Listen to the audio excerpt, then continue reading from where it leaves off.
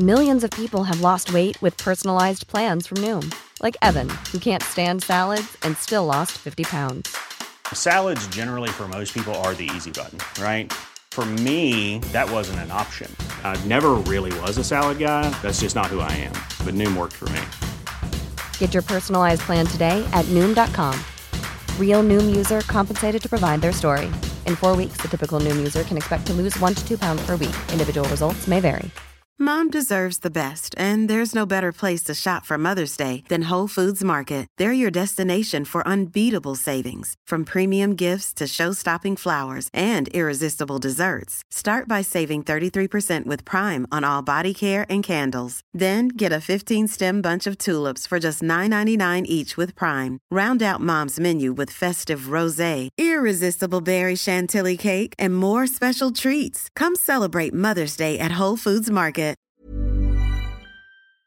Det här avsnittet sponsras av Semper.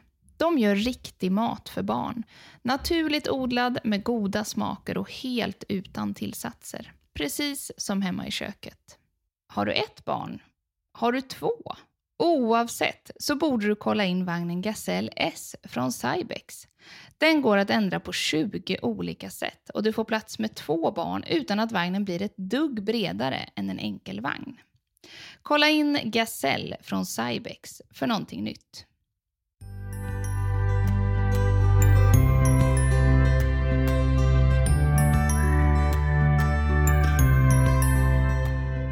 Hej och välkomna till ännu ett avsnitt av Rulla Vagn-podden. Podcasten där du får experternas svar på princip allt gällande livet som småbarnsförälder. Jag som pratar idag heter Jonas Dillner. Jag är komiker, sambo och förälder till 2 döttrar. En på 8 och en på 2. Den jag ska samtala med i dagens avsnitt är Maria-Pia Gottberg. Och ämnet för dagen är hur man hanterar sin egen ilska gentemot sina barn. Vi kommer bland annat snacka om hur man bäst undviker att hamna i de värsta känslofällorna när det kommer till sina barn. Och hur man undviker att smitta sina egna barn med sina egna dåliga, aggressiva och mer lättretliga sidor. Nu kör vi!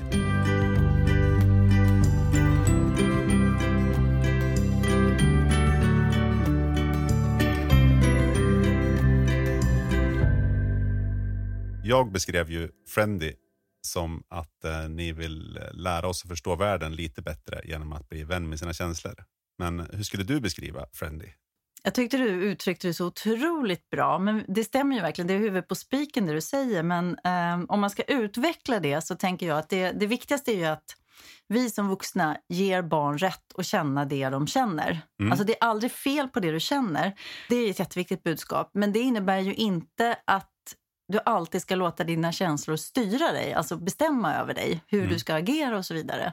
Så det är ju det vi jobbar med, alltså ge barn rätt att känna det de känner, hjälp dem att få ett språk, sätta ord på känslorna och strategier för att reglera känslorna. Och det där låter ju ganska tråkigt, det här med känsloreglering och impulskontroll och sånt där, säger jag då som är väldigt impulsivt. Men det är precis där som Friendly kommer in, och Friendly är ju en docka med 6 olika känslouttryck, så det är ju glad, arg, rädd, sur, ledsen och lugn. Som är, man ska ju se Friendly som en karaktär som inom sig rymmer alla de här olika känslorna, så det inte blir som Snövits vänner där med toker och butter och glader och allt vad de heter. Som har folk liksom en liten stämpel på sig att den som alltid är butter eller den som alltid ska vara glad. Det är ju rätt tufft att leva upp till det och få såna där stämplar. Så att därför ska man se Friendly som en karaktär som hjälper till att bekräfta och sätta ord på och gör det roligt att lära sig om sig själv. Lära sig att vara människa och allt det här som händer på insidan. Det är väl det, liksom den korta versionen av vad Friendly står för och hur man kan använda. Okej. Men docka, jag ser de här dockorna här. Men så Friendly, det är en docka med massa olika känslor. Ja, det började som en docka bara så att säga. Det var inte så bara för att det började jag fick en idé i början 2003. Jag kommer ihåg när jag fick idén liksom våren 2003 så ramlade det ner liksom att men det här med, för då var min son, han skulle fylla 3 det året och jag tänkte på det här med dockor och det. Det fanns nästan bara glada dockor. De allra flesta dockor på den tiden i alla fall var blonda, blåögda och liksom såg så här tokglada ut. Jag tänkte det stämmer inte med verkligheten, varken hos mig eller hos barn liksom. Så då började jag kolla runt, men det fanns inte. Så då frågade jag en vän om hon kunde formge de här dockorna åt mig då. Hon var konstnär. Så då tog vi fram de här 6 stycken dockor. Och sen har det här vuxit. Det har blivit bilder, illustrationer, det finns musik, en låt till varje av dockans känslor. Och Friend har en egen signaturmelodi. De här grejerna finns på Spotify om man vill lyssna på musiken och sådär. Och barnteaterföreställningar och böcker och ja. Så att nu har det liksom vuxit väldigt. En app har vi haft och ja. Men alltså man tänker då de här dockorna, tanken är det är som ett hjälpmedel för barn. Ja. Att, men hur känner du nu? Ja, och då precis. Kan de peka på dockan. Ja, exakt. Som är ledsen. Peka på dockan, hämta den som man själv, om exempelvis väldigt små barn då, som jag tänker din yngsta där i 2-årsåldern eller ännu yngre till och med när språket inte riktigt har utvecklats. Om de exempelvis är ledsna, då har jag hört många som har berättat att den vuxna kommer med så här en glada dockan här så, och då händer det att de liksom kastar bort den där. De vill inte ha den där glada, utan de vill ha den ledsna dockan. Försök inte lura mig. Och det tänker jag är så här bra bevis för att barn vill ha bekräftelse på att jag känner det jag känner. Låt mig få känna det som jag behöver känna en stund. Och där är ju utmaningen, man kan tänka sig att dockorna primärt är för barnen, men egentligen har jag lärt mig att de är till oss vuxna. För att det är vi lite grann som behöver en sån här påminnelse om att hjälpa barnen att få ord för känslan, veta liksom vad de känner så man kan uttrycka det med ord istället för med nävarna och så vidare. Men också att vi behöver ge barn rätt att känna det de känner. För det bästa sättet att kunna släppa taget om något som känns jobbigt, det är att få bekräftelse. Antingen av någon annan, och det är där vi vuxna har en så otroligt viktig roll liksom, under de första viktiga åren. Men sen också att kunna ge sig själv acceptans och bekräftelse. Och det som händer då, det är ju att, att man kan släppa taget om det som känns. Och så kan man koppla på kanske att tänka sig fram till en lösning eller bara släppa det och gå vidare i livet helt enkelt. Alltså jag känner nu att jag skulle kunna behöva en sån där docka. För det är väl det där med att bli sedd. Ibland så går jag runt i en känsla. Och sen så får jag höra att, men är du sur? Just det. Ja, då kanske jag blir sur. För att du har inte sett vad jag känner. Nej. Jag är ju ledsen. Exakt. För någonting har hänt. Då skulle man kunna rycka fram en sån där. Ja, men så är det ju verkligen. Och just sur det är ju ett superspännande tillstånd där det är ju liksom lite, det är inte rumsrent, det är inte riktigt fint att vara sur. Det är en väldigt osnygg känsla. Så där. Ingen vill ju någonsin erkänna det. Men jag tänker att det döljer, precis som du säger, det döljer ju ofta någonting annat. Och så blir vi feltolkade. Och så blir det en massa missförstånd. Och så kanske man liksom, och är man då framförallt som barn så är det väldigt lätt att man tappar förtroendet för vuxna. Förtroendet för sig själv. Man tappar självkänsla om man inte blir erkänd och får rätt att känna det man känner. Då kanske man också börjar så här, inte lita på att mina inre signaler, de kanske inte funkar. Det kanske är något fel på mig. Som ofta känner mig sur eller ledsen eller rädd eller vad det nu är. Men det här är ju toppen ju. Alltså jag känner igen jättemycket av det här. Redan? Vi har bara börjat. Ja, men bara börja. Ja, men det är ju otroligt ändå. Men precis, men jag hade en till fråga här. Finns det tillfällen då att icke-konfrontativt förhållningssätt inte är det bästa? Alltså jag använder ju inte det begreppet där, icke-konfrontativt sa du. Jag skulle snarare vända på det då. Jag brukar ju kalla det som jag jobbar med och för, så att säga, det är ju ett främjande förhållningssätt. Och det är ju någon slags motsats till det du säger där. Ja. Jag tänker så här, det är ju olika från barn till barn. Jag vet ju att vissa barn mår ju väldigt, väldigt dåligt av att man konfronterar dem. Att man gör plågan kort, som man kan kalla det ibland. Man liksom tar dem under armen och går iväg i en konflikt exempelvis. Eller om de lägger sig och skriker på golvet i butiken och vill ha godis eller vad det nu är. Så bara bär man ut dem. Och vissa barn fixar ju det där mycket bättre. Medan för andra blir det där otroligt kränkande eller att det väcker massa rädslor och skam och så. Så att det är ju hela tiden jätteviktigt att man alltid ser till att vara närvarande och försöka liksom vara i relation till sitt barn hela tiden. Och lyhörd. Och ibland krävs det av oss att vi vågar vara den som fattar obekväma beslut, som gör livet surt genom att säga nej, genom att inte gå med på saker som barn vill och så vidare. Men sen är det ju upp till oss att välja att göra det på ett så bra sätt som möjligt. Och där finns det ju ingen enkel regel. Gör så här så blir det rätt. Jag menar, hade jag haft den trollformen, det hade ju varit rätt coolt, eller hur? Ja, då hade jag bara kunnat sitta här. Gör så här. Ja. Men det viktigaste i varje situation då, om det nu är så att ens barn kanske slänger sig ner framför lösviktsgodise på Coop, säger vi. Det är att då i alla fall erkänna den känslan. Ja. Sen kanske det slutar med att man får lyfta upp den och bära den därifrån ändå. Ja, men absolut. Det är lätt att tro att om man bara får en sån här formel, ett sätt att säga någonting på eller göra någonting så ska det funka. Det handlar ju inte, så enkelt är det ju inte i relationer eller i livet överhuvudtaget. Men jag kan nästan garantera att det är bättre att säga att men jag ser att du lägger dig på golvet och skriker här och jag hör att du låter jättearg. Stämmer det så? Är du arg för att du inte fick godis nu? Kan det vara så? Är du besviken på mig nu? Ja, jag förstår det. Och jag hade också tyckt att det var gott med godis idag. Men vi ska inte äta godis idag. Kanske att vi kan ta det en annan dag. Ja, något sånt. Och det kan funka, eller så funkar det inte. Men oavsett vad du tycker funkar där och då i stunden, så är ju ditt barn kommer ju ändå få med sig det här sättet att kommunicera, det här sättet att bli bemött. Det är inte så att det är en gång och sen är det klart. Utan vi behöver liksom ge den här bekräftelsen och ge rätt att jag förstår, besvikelse, att möta motstånd är ju det som ofta väcker mycket konflikt och starka känslor, och det är ju en del av livet. Och det är ju liksom, det är väl fint om man lyckas i sina bästa stunder se det som en jättebra livsfärdighetsträning, som är ett tjusigt ord för någonting som man, det är repetition. Det kommer hända imorgon igen. Nästa gång vi går in på Coop så blir det skrik igen kanske, va? Och det är ju lite grann det man köper in sig på när man får barn. Ja, precis. De är ju en välsignelse. Ja, ibland kan man tycka det. Ja.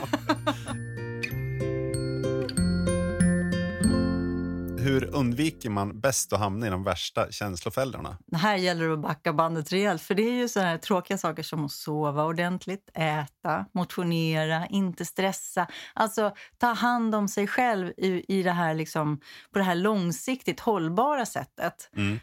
Och det är ju nästan ingen av oss som gör nu för det. Nej, det är inte det. Så att det kan ju kännas som en käftsmäll att höra sådana där saker. När man själv är som mest stressad och känner sig som mest misslyckad som förälder. Det vet jag allt om, kan jag säga. Men det är ju det som...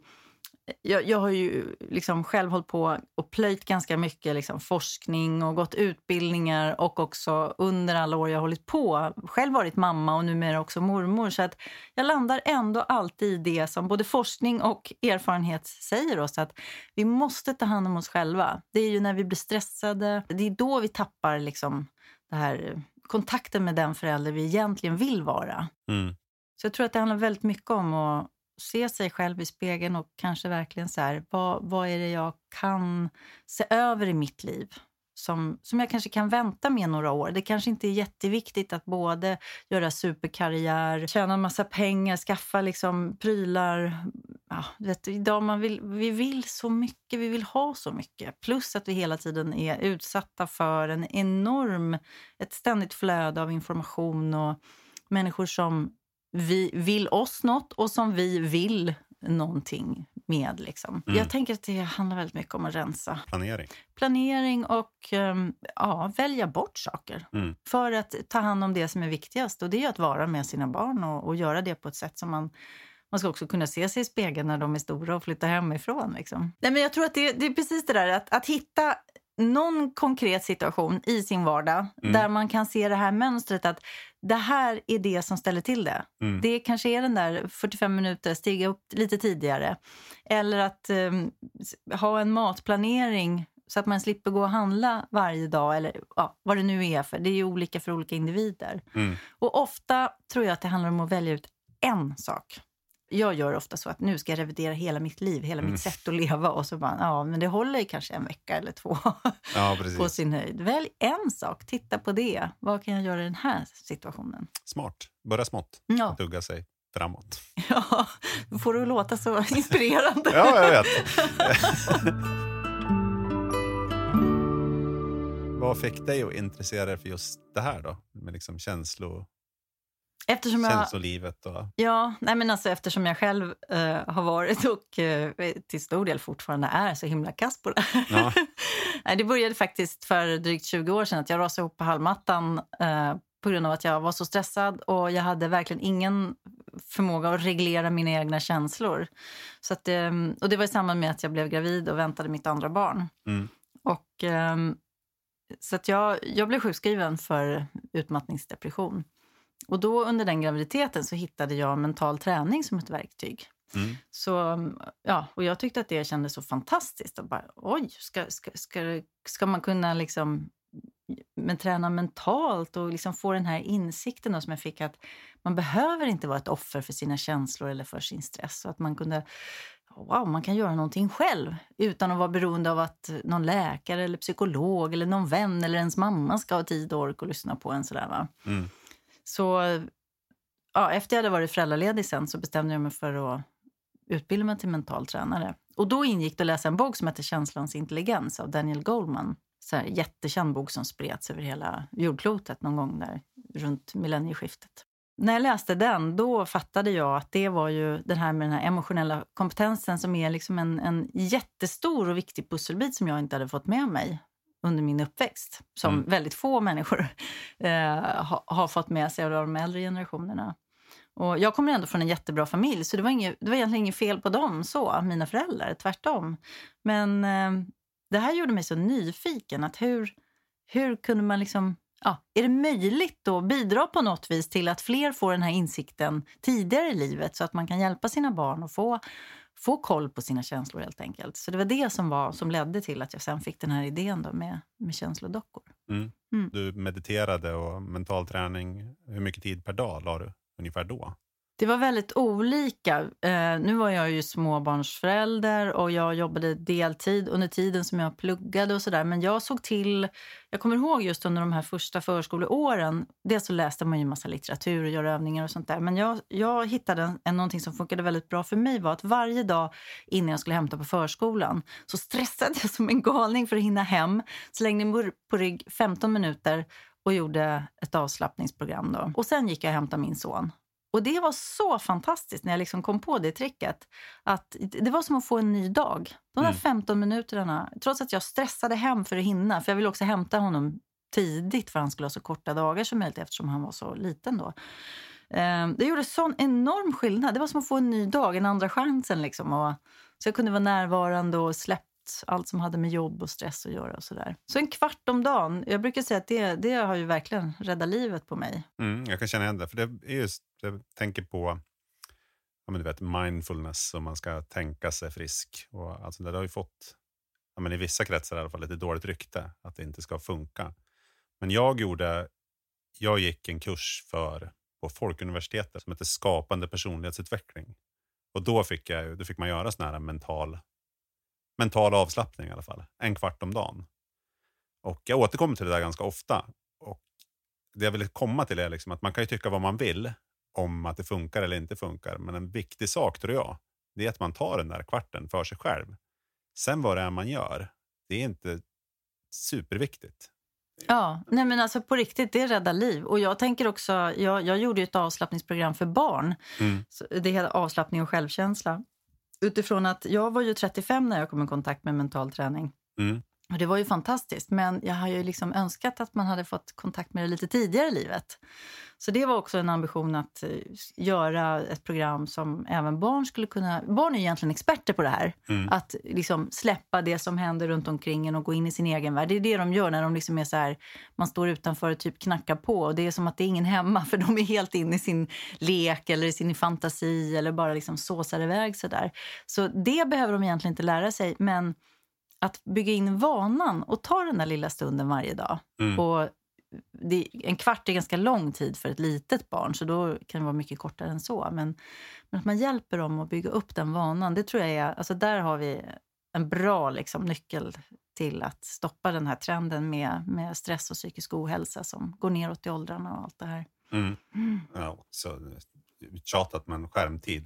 Det är väl också bra att ta en kvart bort från skärmtid om man är barn. Absolut. Och vuxen också för den delen.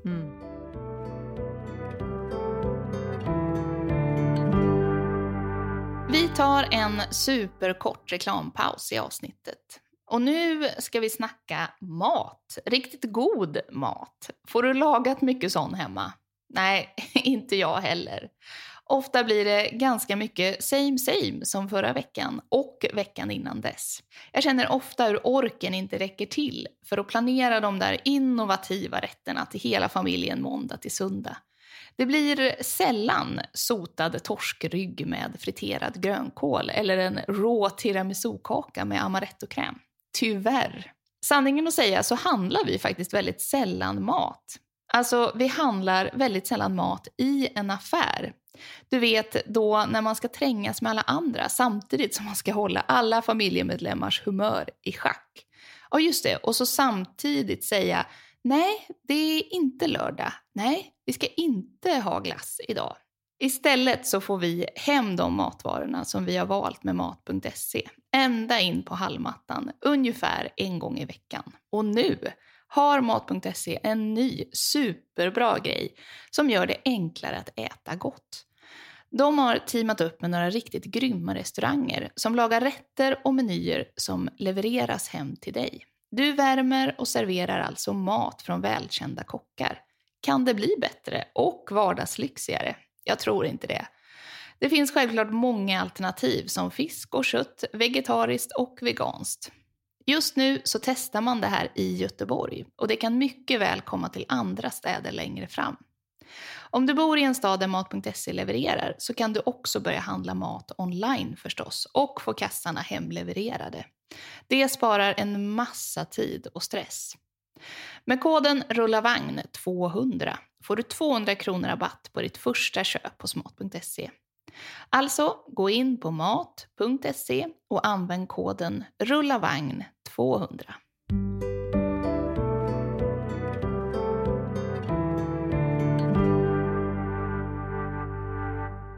Finns det några nackdelar med att alltid sätta känslolivet i fokus när det kommer till barnuppfostran? Ja, men det är väl om man gör någon slags, vad skulle jag kalla det då? Kanske någon slags tolkning att ibland kan jag märka att jag skriver ju böcker om känslor och sånt där och har ju föreläst under många år och sådär. Ibland finns det någon liten sån här skeptiker i publiken eller någon som har läst någonting att ja, men känslan blir inte lite flummigt liksom så. Men det är ju verkligen inte. Nu finns det ju så otroligt mycket forskning och vetenskap och tillgå kring det här. Det jag tänker är att det som är viktigt är att man inte går på myten att känslorna alltid talar sanning och att man ska följa liksom känslan sådär. För att känslorna kan faktiskt sticka iväg med oss ganska rejält. Så att det handlar ju om att inte låta sig styras av sina känslor utan att man använder sina känslor och styr sig själv med hjälp av dem. Det är ju något så här viktigt mål tänker jag. Framförallt när vi jobbar med barn och unga sådär. Jag har jobbat mycket i förskolans värld. Så det brukar vi prata mycket om, att man hjälper dem att få verktyg till att använda sina känslor.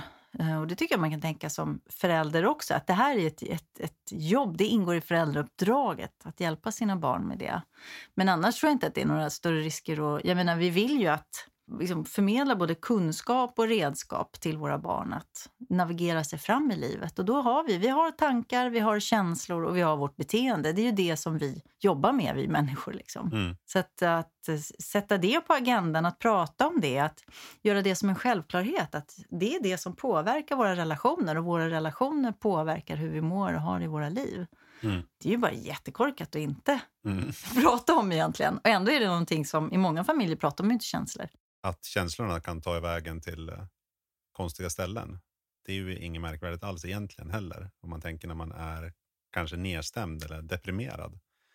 Men då ska man ju verkligen inte alltså man kan ju lita på sina tjänster att man mår dåligt. Men man ska ju inte lita på alla lösningar man kommer på när man mår dåligt. Alltså de känslorna kan ju få en att tänka de absolut mörkaste saker. Men det är oftast inte, det stämmer ju inte överens med verkligheten. Det behöver det ju inte göra. Man ju ofta kanske hjälp, antingen professionell hjälp eller någon annan i sin närhet som man litar på, så att man inte fastnar i den där. För man kan verkligen fastna i en väldigt negativ loop. Det har jag väldigt mycket egen erfarenhet av. Så att, och det tänker jag också är så otroligt viktigt att prata med våra barn om. Att göra skillnad på, ja, men dels att veta att vad som är en känsla och vad som är en tanke. Det där blandar vi ju oftast ihop. Och det är klart att i praktiken så hänger det ju ihop väldigt mycket.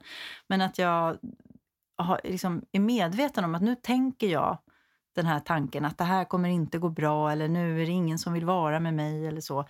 Och att det är en tanke som jag kan byta ut den. Det är ganska komplexa saker. Men där är ju exempelvis mental träning och att meditera och så kan ju hjälpa en att få lite tyst på insidan. Så att man har lättare att få syn på de där sakerna. Men det är ju, ja. Man kan börja med en kvart om dagen. Börja där.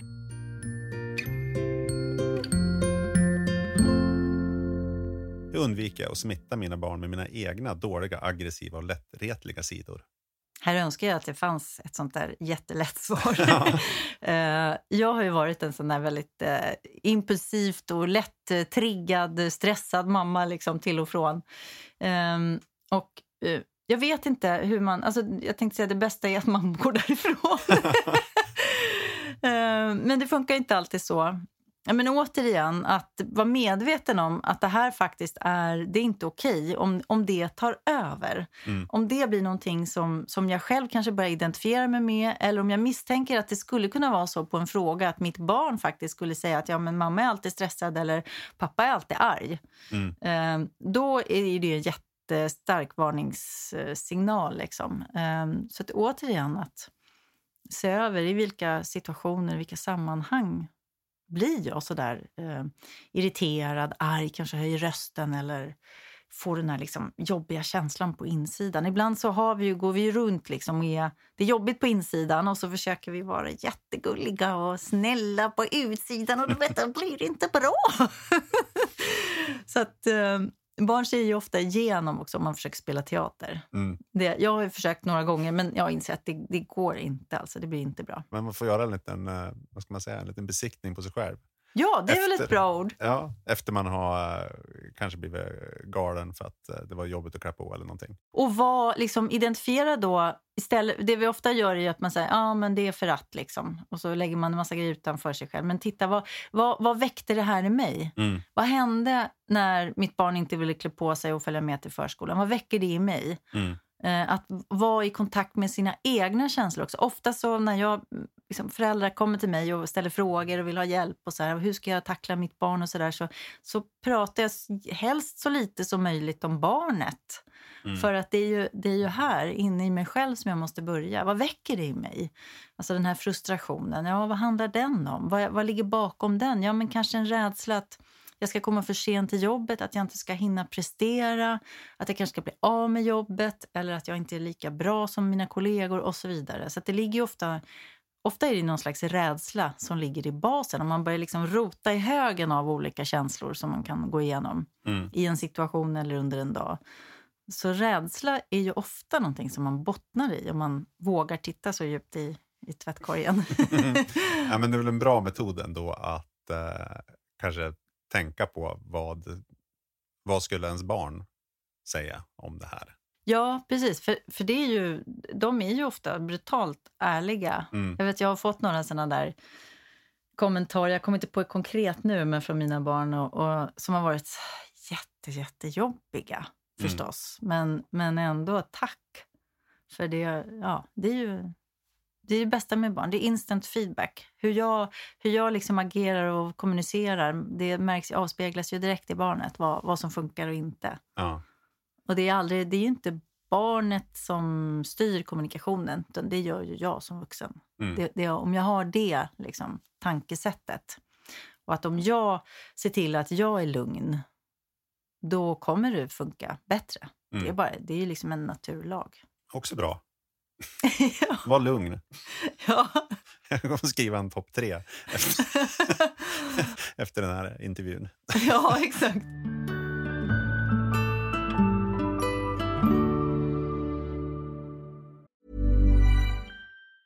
Mom deserves the best, and there's no better place to shop for Mother's Day than Whole Foods Market. They're your destination for unbeatable savings, from premium gifts to show-stopping flowers and irresistible desserts. Start by saving 33% with Prime on all body care and candles. Then get a 15-stem bunch of tulips for just $9.99 each with Prime. Round out Mom's menu with festive rosé, irresistible berry chantilly cake, and more special treats. Come celebrate Mother's Day at Whole Foods Market. Planning for your next trip?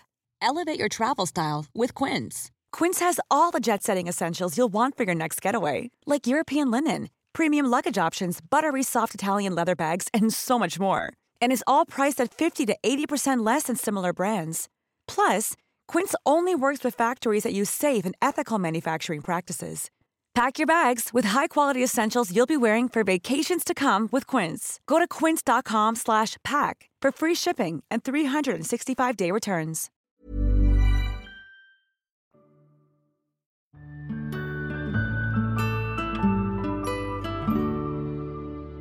Hörru du, ska vi hoppa vidare in i lite lyssnarfrågor? För vi har ju fråga på Instagram. Du har berättat att vi ska träffa dig och vad ämnet ska vara. Och så har vi fått in lite frågor. Spännande. Ja, väldigt. Men då kör vi. Hej, har en 2,5-åring hemma. Med ett syskon som är 1 år, tätt emellan.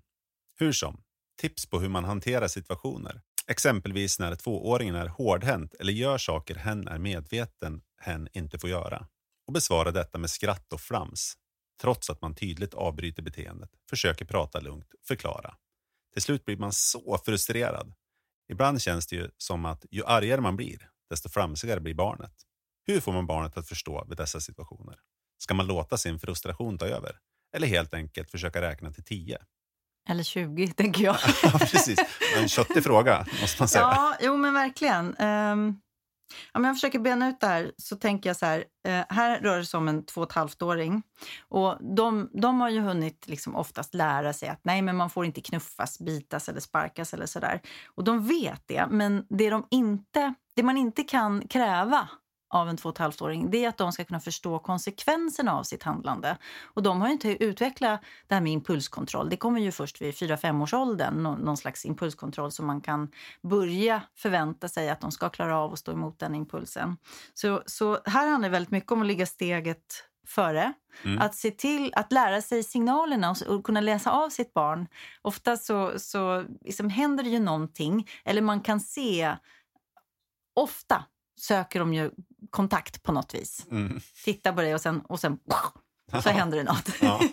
Så där gäller det liksom att vara närvarande och försöka fånga och se signalerna i god tid, tänker jag är ett bra knep då. Men sen just det här med att ta upp det här flamset och det. Ofta när man vet att man har gjort något tokigt så väcks ju någon slags skam eller skuld. Och det här med att flamsa, skratta, försöka liksom avväpna situationen. Det är ju ett jättevanligt, liksom en vanlig mänsklig strategi för att handskas med sin skam. Se på mig bara. Ja, du är komiker. jag jobbar mycket med sånt. Ja, men eller hur?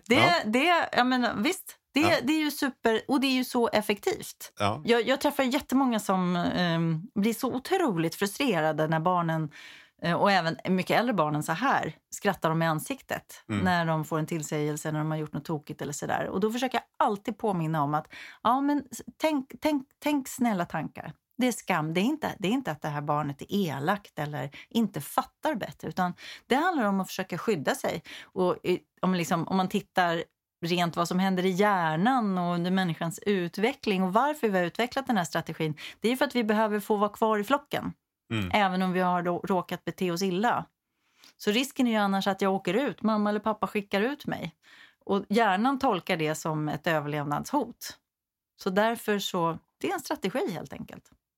Och det är inte alltid man tänker på det. Därför att det kanske också, man har liksom kanske sitt lilla barn här då som har åkt på en hurring och sen så står en äldre och skrattar åt den. Det är en komplex situation. Men jag tänker det är ändå bra att känna till Att det är ingen som skrattar så där för att vara elak när man är 2,5 år.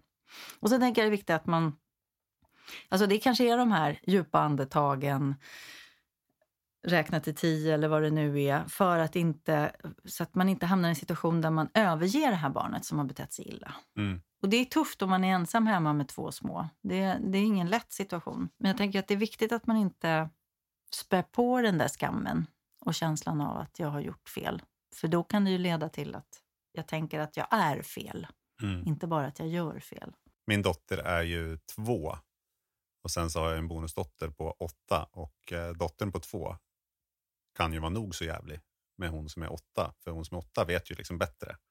I alla fall. Men alltså man blir ju tokig när hon liksom slår och nyps och hänger runt halsen. Alltså just den här åldern, 2 till 3 är ju... Alltså det är en fantastisk ålder. Det händer ju så extremt mycket. Ja.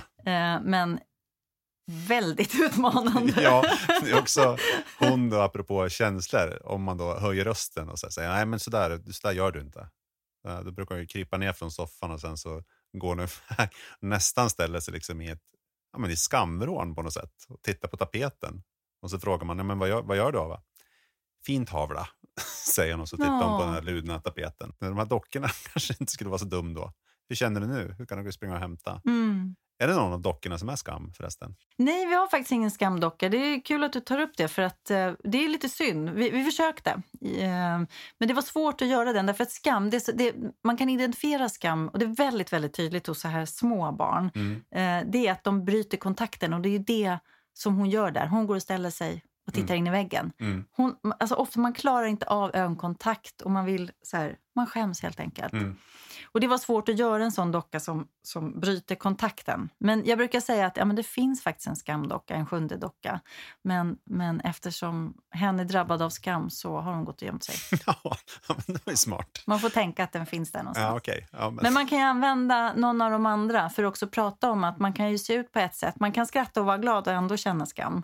Eller man kan vara rädd eller ledsen och känna skam. Eller surdockan är också jättebra att använda i skam när man pratar om skam. För det här att man liksom knyter ihop sig och försöker liksom stänga av, bryta kontakten helt enkelt. För att det blir för jobbigt.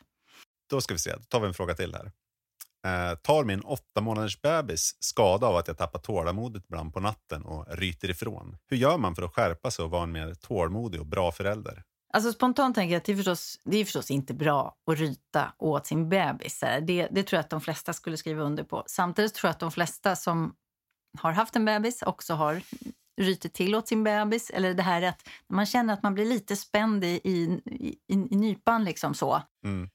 Därför att det kan ju vara nog så frustrerande hur fantastiskt den är med en bebis. Men får man inte sova så det gör saker med oss människor, så är det helt enkelt. Men jag tänker, alltså, händer det någon enstaka gång så kommer ju inte det här barnet att ta någon skada av det. Därför att om kärlek och empati och närvaro och glädje är det som liksom överväger, då är det ingen fara. Där kan vi föräldrar slira ganska mycket om basen är liksom kärleken och empatin och det här. Men det jag kände att jag gjorde när min son, han ammade väldigt länge.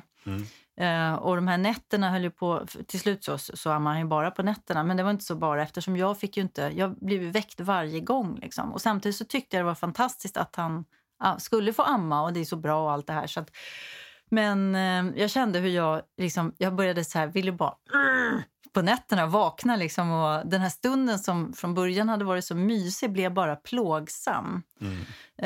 Så att återigen då, det jag gjorde var liksom att använda mig av mental träning och liksom ratta om i mitt eget huvud. Att att jag gör det här är en kort period i mitt liv. Jag klarar det här nu, redan om några månader så kommer det inte vara på det här viset. Och så här. Att jag försöker sätta också min situation i lite perspektiv. För det är väldigt tufft under småbarnsåren. Det är ofta att man lider av sömnbrist. Man kanske också sen när man börjar jobba och man ska liksom hämta och lämna på förskola och allt det här. Men att det fortfarande är en relativt kort del av livet. Jag har gjort så ibland att när jag har coachat föräldrar så har jag sagt, dra ett streck över ett papper sådär. Och du tänker att det här långa strecket, det är ditt liv. Och sen tar du en knappnål och så liksom duttar du ner den på det där strecket. Vad representerar den där dutten? Liksom, så. Och så kan man liksom förhålla sig till det. Och, ja, lite olika mentala strategier så där för att kunna distansera sig från den här uppslukande känslan av att nu kommer det alltid vara så här. Jag kommer aldrig få sova på nätterna och den här ungen kommer alltid skrika. Och, ja, det är så himla lätt apropå det där med att tro på sina egna tankar och känslor. Mental träning alltså? Ja. Ja, det är ju det som gäller. Känslosmart. Ja, känslosmart.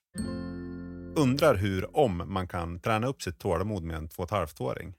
Ska snart få ett syskon och känner ofta att tålamodet tryter och skulle vilja kunna hantera utmanande, stressiga situationer bättre utan att bli arg. Det går väl in lite grann i den föregående kan man tycka. Ja, verkligen. Absolut. Jag tänker att jag pratade med en mamma som tyckte att hon blev arg på ett sätt som... Nej, men hon kände att det här funkar inte. Så hon pratade med BVC och jag tror att hon fick hjälp att träffa någon. Det finns ju liksom professionellt stöd man kan få om man är orolig. Om man känner att jag fixar inte det här på egen hand. Jag tycker vi är alldeles för utelämnade och klarar oss själva idag som föräldrar. Förr så hade det ju liksom hela byn eller hela släkten omkring dig och man hjälptes åt med barnen och de gamla och så. Men så ser det ju oftast inte ut idag. Så att sitta ensam i en lägenhet i en liksom förort eller var man nu befinner sig kan ju vara rätt utmanande. Så att ta hjälp. Ofta så känner vi en massa skam när vi inte fixar det här. När vi blir för upprörda, arga eller kanske säger och gör saker gentemot våra barn som vi skäms över. Och då kan det vara otroligt jobbigt att prata med en vän eller en familjemedlem om det. Ta professionell hjälp om du är orolig liksom. Men också så här...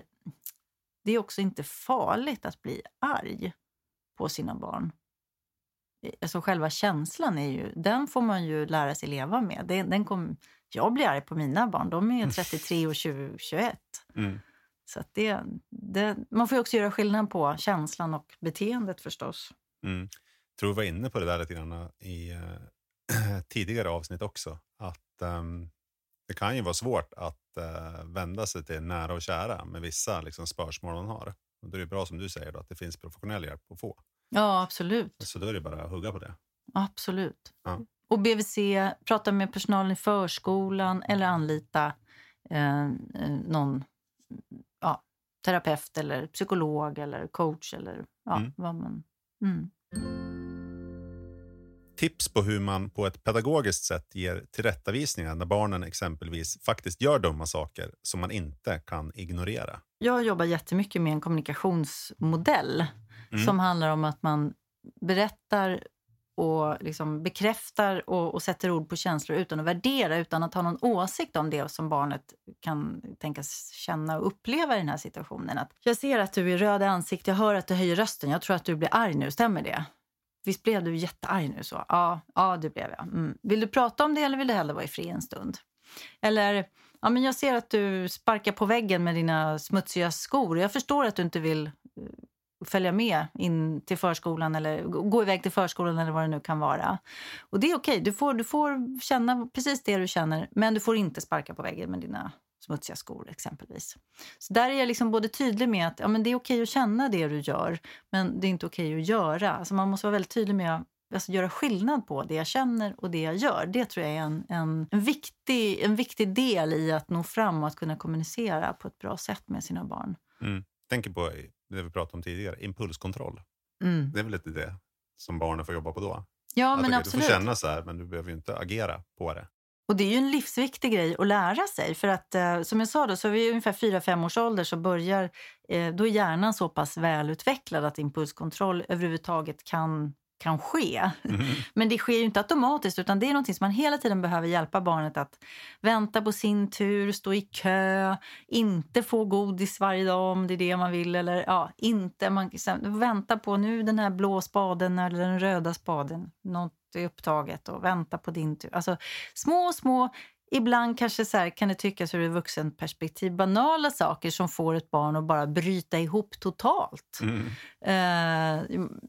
Men det är superbra så här impulskontrollträning. Och det har ju visat sig att barn som utvecklar en bra impulskontroll. De får ju bättre betyg i skolan, bättre sociala relationer och mår ju mycket bättre, mår bättre psykisk hälsa och så. Så att man försöker liksom tänka på det, att alla de där krissituationerna är en träning för livet. Men det är också bra att ha med sig. Alltså om man då visar tålamod under de här småbarnsåren så blir det bättre. Då behöver man ofta träna på sin egen impulskontroll först. Men det är ju det, va? Det är ju den lilla detaljen. Det är det, ja. En sak som jag ofta har lagt märke till, det är inte alltid så, men det jag upplever att om man lever i en relation då med den andra partnern, oavsett det är den biologiska föräldern eller någon annan, så ofta så dras man ju till sin egen olikhet där. Och det tänker jag, där har evolutionen sett till det ganska bra, för att barnet ska få liksom stöttas av olika personlighetstyper. Jag är då väldigt impulsiv och har lätt till liksom starka känslor och liksom det låter och syns och hörs oavsett om jag är glad eller om jag är arg eller ledsen. Alla i familjen vet det är ingen snack om. Medan min man då, han är alltid liksom lugn, det är inga starka känslouttringar, han tänker igenom saker innan han säger dem och allt det där. Och det tror jag också är väldigt bra. Och det kan man dra nytta av om man då lever ihop med sin partner. Eller även om man är åtskillig. Om man då funkar så att man kan prata om det. Så att man hjälper sitt barn att se också att man kan göra på lite olika sätt. De får med sig lite olika verktyg. För ibland är det ju fantastiskt bra att vara impulsiv. Det händer saker. Det händer saker. Saker blir gjorda. Ja. Men ibland så är det också bra att säga att nej, men nu sätter jag mig och funderar. Är det här en bra idé? Så att det där som kan vara också ett störningsmoment föräldrarna emellan kan man också se som en styrka. Kan det vara? Kan det vara? Säger du och nickar bekräftande instämmande. Precis, men det är lite lika barn leka bäst fast tvärtom. Ja, så kanske man kan säga. Jag undrar hur man på bästa sätt stöttar en medförälder med dåligt tålamod. Jag kan ofta se i förväg hur en situation håller på att eskalera och försöker då bryta in. Men det förvärrar ofta istället relationen med min partner eftersom han då klart inte uppskattar att jag kommer in och klampar och pekar på det han gör fel. Otroligt svårt tycker jag. Föräldrar måste få bli arga, men inte för små saker tycker jag. Det förvärrar bara kommunikationen, enligt mig. Ja, det här är jättevanligt. Alltså det är verkligen det vi pratar om tycker jag. För det första tänker jag att man tar det här i lugn och ro. Och när inte barnen är i närheten. Det tror jag är jätteviktigt. Och likadant här, berätta, återge. Om jag såg att du tog tag i vårt barn eller höjde rösten eller drämde igen dörren eller sa på det här viset. Att man berättar vad man har sett och hört utan att liksom uttrycka någon åsikt om det och kanske bolla tillbaka. Minns du vilken situation jag pratar om och hur upplevde du den? Eller vad tänker du när du hör mig säga det här? Istället för att man försöker pracka på någon så här, förbättringsförslag redan där och då. Utan att man bjuder in till och lyssnar. Hur var det för dig i situationen? Det tror jag kan vara en bra öppning. Jag har gjort en hel webbkurs om det här. Eller inte just bara om det här. Men det här är ju en stor fråga. Jag har ju skrivit en bok som heter Känslosmart. Och gjort en webbkurs som heter Känslosmart för föräldrar. Där jag resonerar kring det här med att vikten av att avsätta tid i föräldraskapet. Jag menar, vi lägger ganska mycket tid på. Vi ska renovera våra kök och planera våra semestrar. Men kanske inte lika mycket tid och engagemang åt hur vill vi vara som föräldrar. Och jag tror att om man liksom försöker ha en sån dialog med sin partner så blir det också lättare att ta de här situationerna där man verkligen tycker olika. Här kan det ju vara en förälder som känner en massa skam.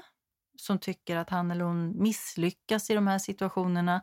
Och att då kommer ens partner in och också påpekar hur usel man är. Det är ju som gjort för konflikter. Gud vad man kan relatera till båda sidor här egentligen. Att få liksom råd på hur man ska göra när man är mitt i någonting, det är ju liksom upplagt för konflikt. Och det är ju så svårt att låta bli och ge råd. Omöjligt att låta bli, för man är ju en kårsupare. Nu säger jag ju så här och jag blir galen när min sambo gör det med mig. Men du ska ju tro att jag får liksom bita mig i knogarna och inte göra det själv. Det är ju, ja, men det där är ju virrigt alltså. Ja, nej, men jag kan bara hålla med. Jag tänker att så här, alla vi när vi får barn och så när vi blir föräldrar, det är en ny roll i livet. Barnen utvecklas ju precis hela tiden. Och det innebär att vi också behöver utvecklas med barnen. För det som funkar när de är 2 år, det kommer inte funka när de är 5 eller 15. Utan de måste hela tiden växa och utvecklas. Så att vi inte har liksom så här självklart att man går någon slags föräldrakurs eller att man har externa liksom möjligheter att kommunicera och prata om det här och få stöd i den här viktiga rollen. Det är ju helt galet kan jag tycka. Det är helt sjukt egentligen. Jag menar, när vi ska ta körkort så är det alldeles självklart att vi går en utbildning och tränar och övar och allt det här. Men när vi får barn då förväntas vi bara, okej, nu fick jag ett liv i mina händer här. Vad gör jag nu? Vi förväntas klara det och de flesta av oss gör ju verkligen det också med bravur och är ju fantastiska föräldrar. Men det är klart att det finns alltid situationer och stunder där det inte känns så bra eller kanske inte ens funkar särskilt bra. Men det jag försöker komma fram till är att det är också en möjlighet att man försöker få med sin partner kanske. Att man kan ju titta på läsa någon bok, gå någon föräldrakurs eller alltså, hur tänker andra? Vad säger experterna? Hur gjorde det där andra paret på kursen? Eller vad säger de i den här boken? Alltså och det kan ju också vara nog så svårt. Man kanske själv tycker att det här är jättespännande och intressant och den andra bara gäspar och tycker varför ska vi göra det här? Vi kollar på en film istället. Men välj ut en liten artikel eller välj något litet citat. Liksom försök med små medel få den andra intresserad av liksom det som är kanske viktigast i livet just nu, att vara förälder. Även om man har en bra etablerad relation sedan innan man får barn så dras saker till sin spets när ens barn kommer. Saker man trodde man var överens om kanske inte alls var fallet. Kanske tycker den ena parten det är okej att skälla bli arg på ett litet barn när den gör fel. Istället för att lugnt och sansat lära barnet vad som istället är rätt. Hur hanterar man meningsskiljaktigheter när det kommer till barnet? Det vill säga om en av föräldrarna tycker det är okej att lämna en 1-åring ensam i ett rum för att gå på toaletten och den andra absolut inte tycker det är okej. Alltså jag vet ju ett jättejobbigt och jättebra sätt att försöka leva sig in i hur andra människor tänker. Jag tänker att det här är, om man har en partner som tycker då, att det är okej att låsa in sig själv på toa eller lämna barnet ensam. Men man själv är den som inte tycker det. Om vi säger att det är så. Och vi har försökt prata om det här och vi kommer inte vidare liksom. Så att göra en perspektivförflyttning, alltså det är också en sån här mental strategi att försöka leva sig in i hur kan det vara för antingen att jag gör det för att försöka förstå min partner, att jag ser den här situationen och så lever jag mig in i hur det är för min partner som låser in sig på toan och jag kan till och med gå in liksom, för att göra det enklare för mig själv. Gå in på toan, föreställa mig att mitt barn står där utanför och skriker och leva mig in i, men vad är det som gör att min partner ändå kan göra det här? Vad är det för behov som, liksom, bortsett från att man kanske verkligen måste gå på toa.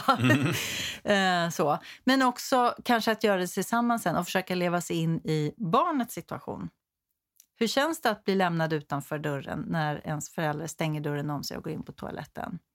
Vad ser, hör och känner en 1-åring i det här fallet? Det kan vara ett sätt att liksom, för ofta är det att vi har väldigt svårt att släppa vårt eget perspektiv. Att, det är alldeles självklart i min värld. Det har alltid varit så här, kommer alltid vara så. Men när vi gör en ansats att försöka leva oss in i hur andra människor tänker och känner så har vi ju en möjlighet att dels så jobbar liksom vårt empatiska jag får ju en knuff. Och det kan leda till att också medkänslan kickar igång. Det vill säga att jag verkligen vill att det ska bli så bra som möjligt för den andra. Så att ibland så är det jättebra att prata sig fram till saker. Ibland är det bättre att göra någon sån här övning. Och det är därför jag tycker det är så bra. Jag älskar ju att gå såna här utbildningar och kurser och sådana saker. Men nu vet jag att alla inte gör det. Men för de som gör det så är ju det fantastiska sätt att komma bortom sina egna tankar och sina egna föreställningar om hur saker och ting måste vara. Och sen tänker jag också att det finns ju vissa saker som är så här... men det här gör vi bara inte i vår familj. Alltså vi måste hitta en lösning för det här. Ibland får man bara sätta ner foten.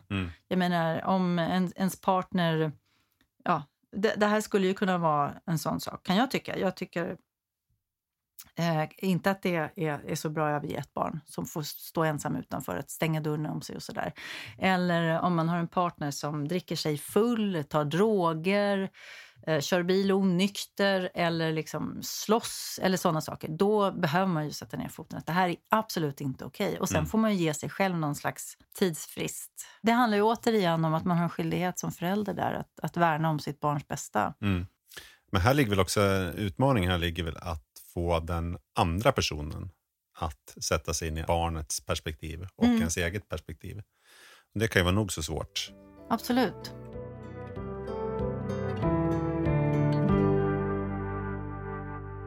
Om du fick ge endast ett råd när det kommer till hur man bäst ska hantera sin ilska, vad skulle det vara? Ett råd? 3 råd. Jag kan berätta vad jag har gjort. Det är det här med den här mentala strategin. Att jag blev missnöjd på mitt sätt, att jag ofta fyrade av och att det gick ut över min familj på ett sätt som jag kände, det var inte okej. Så det jag gjorde var liksom att när jag i lugnt och avslappnat tillstånd så började jag visualisera och se framför mig hur jag ville hantera situationer som uppstod. Allt ifrån liksom stress när man ska till förskolan på morgonen, eller jag hade ju då en förskoleliten och en tonåring samtidigt. Så det var ju lite utmanande av det skälet. Att se de här situationerna i mitt huvud, hur vill jag tänka, hur vill jag agera? Det hjälpte mig väldigt mycket. Alltså det var som att jag trampade upp små stigar där uppe i hjärnan som gjorde det lättare för mig att göra det i skarpt läge också. För ofta är det ju så med, man har den här impulsiva, liksom starka känslan och man låter den leda och styra en och man springer på det. Man säger och man gör som man alltid har sagt och gjort, därför att det är det hjärnan vet att den kan, oavsett det är bra eller inte. Men om man då programmerar om sig och liksom väljer ett annat beteendemönster och tränar in det mentalt först. Och det här låter mer komplicerat än vad det är. Det handlar egentligen om att ta den där kvarten om dagen och samtidigt i slutet av den stunden se hur jag istället vill göra. Och inte att man så här bestämmer sig då för hur andra ska vara och agera, utan hur jag ska vara, hur jag ska agera. Det tror jag är viktigt att man poängterar. Så man inte så här visualiserar att idag kommer mitt barn vara glad och snäll och samarbetsvillig. Och så kommer man dit och så är det inte alls på det viset. Då kan man ju känna sig lite lurad på det här tipset. Ja, precis. Utan det är så här, vad som än händer så ska jag ska ta ett djupt andetag. Jag ska tänka på vad är viktigt. Vad är viktigt på riktigt i den här stunden? Ja, men det är kanske att jag håller mig så lugn det bara går. Och sen också nästa grej, att när jag då kanske i alla fall blir arg, fast att jag försöker ändra på mig, att jag inte bannar mig själv och slår på mig själv för hårt, utan också kan ge mig själv medkänsla och vara lite schysst mot mig själv. Och det är ju också en grej som jag jobbar med Friendly, att det här med självmedkänsla, att ha koll på sina egna inre röster. Vilka röster är elaka mot mig på insidan? Ja, lyssna på dem. Okej, jag hör vad du säger, att du är en usel förälder, att du inte duger någonting till. Men skruva upp volymen på den andra rösten som säger att ja, men det går ju bra. Du kan ju också vara lugn. Du är ju en fantastisk förälder. Du är ju jättebra på att läsa saga på kvällen. Eller du har ju världens tålamod när på morgnarna exempelvis, om man vet att ja, men det är på kvällarna jag blir trött. Eller, ja, det finns ju alltid stunder som man kan leta fram där jag är bra. Där det jag gör, det är gott nog. Och skruva upp volymen på den rösten, det tror jag är jätteviktigt i föräldraskapet.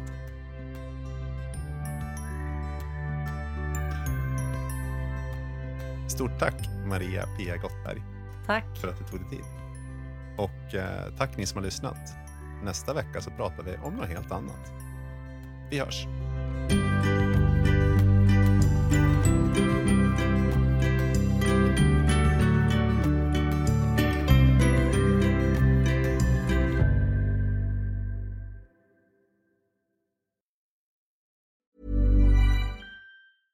Imagine the softest sheets you've ever felt. Now imagine them getting even softer over time. That's what you'll feel with Boll & Branch's organic cotton sheets. In a recent customer survey, 96% replied that Boll & Branch sheets get softer with every wash. Start getting your best night's sleep in these sheets that get softer and softer for years to come. Try their sheets with a 30-night guarantee. Plus, get 15% off your first order at bollandbranch.com. Code BUTTERY. Exclusions apply. See site for details. Mom deserves the best, and there's no better place to shop for Mother's Day than Whole Foods Market. They're your destination for unbeatable savings, from premium gifts to show-stopping flowers and irresistible desserts. Start by saving 33% with Prime on all body care and candles. Then get a 15-stem bunch of tulips for just $9.99 each with Prime. Round out Mom's menu with festive rosé, irresistible berry chantilly cake, and more special treats. Come celebrate Mother's Day at Whole Foods Market.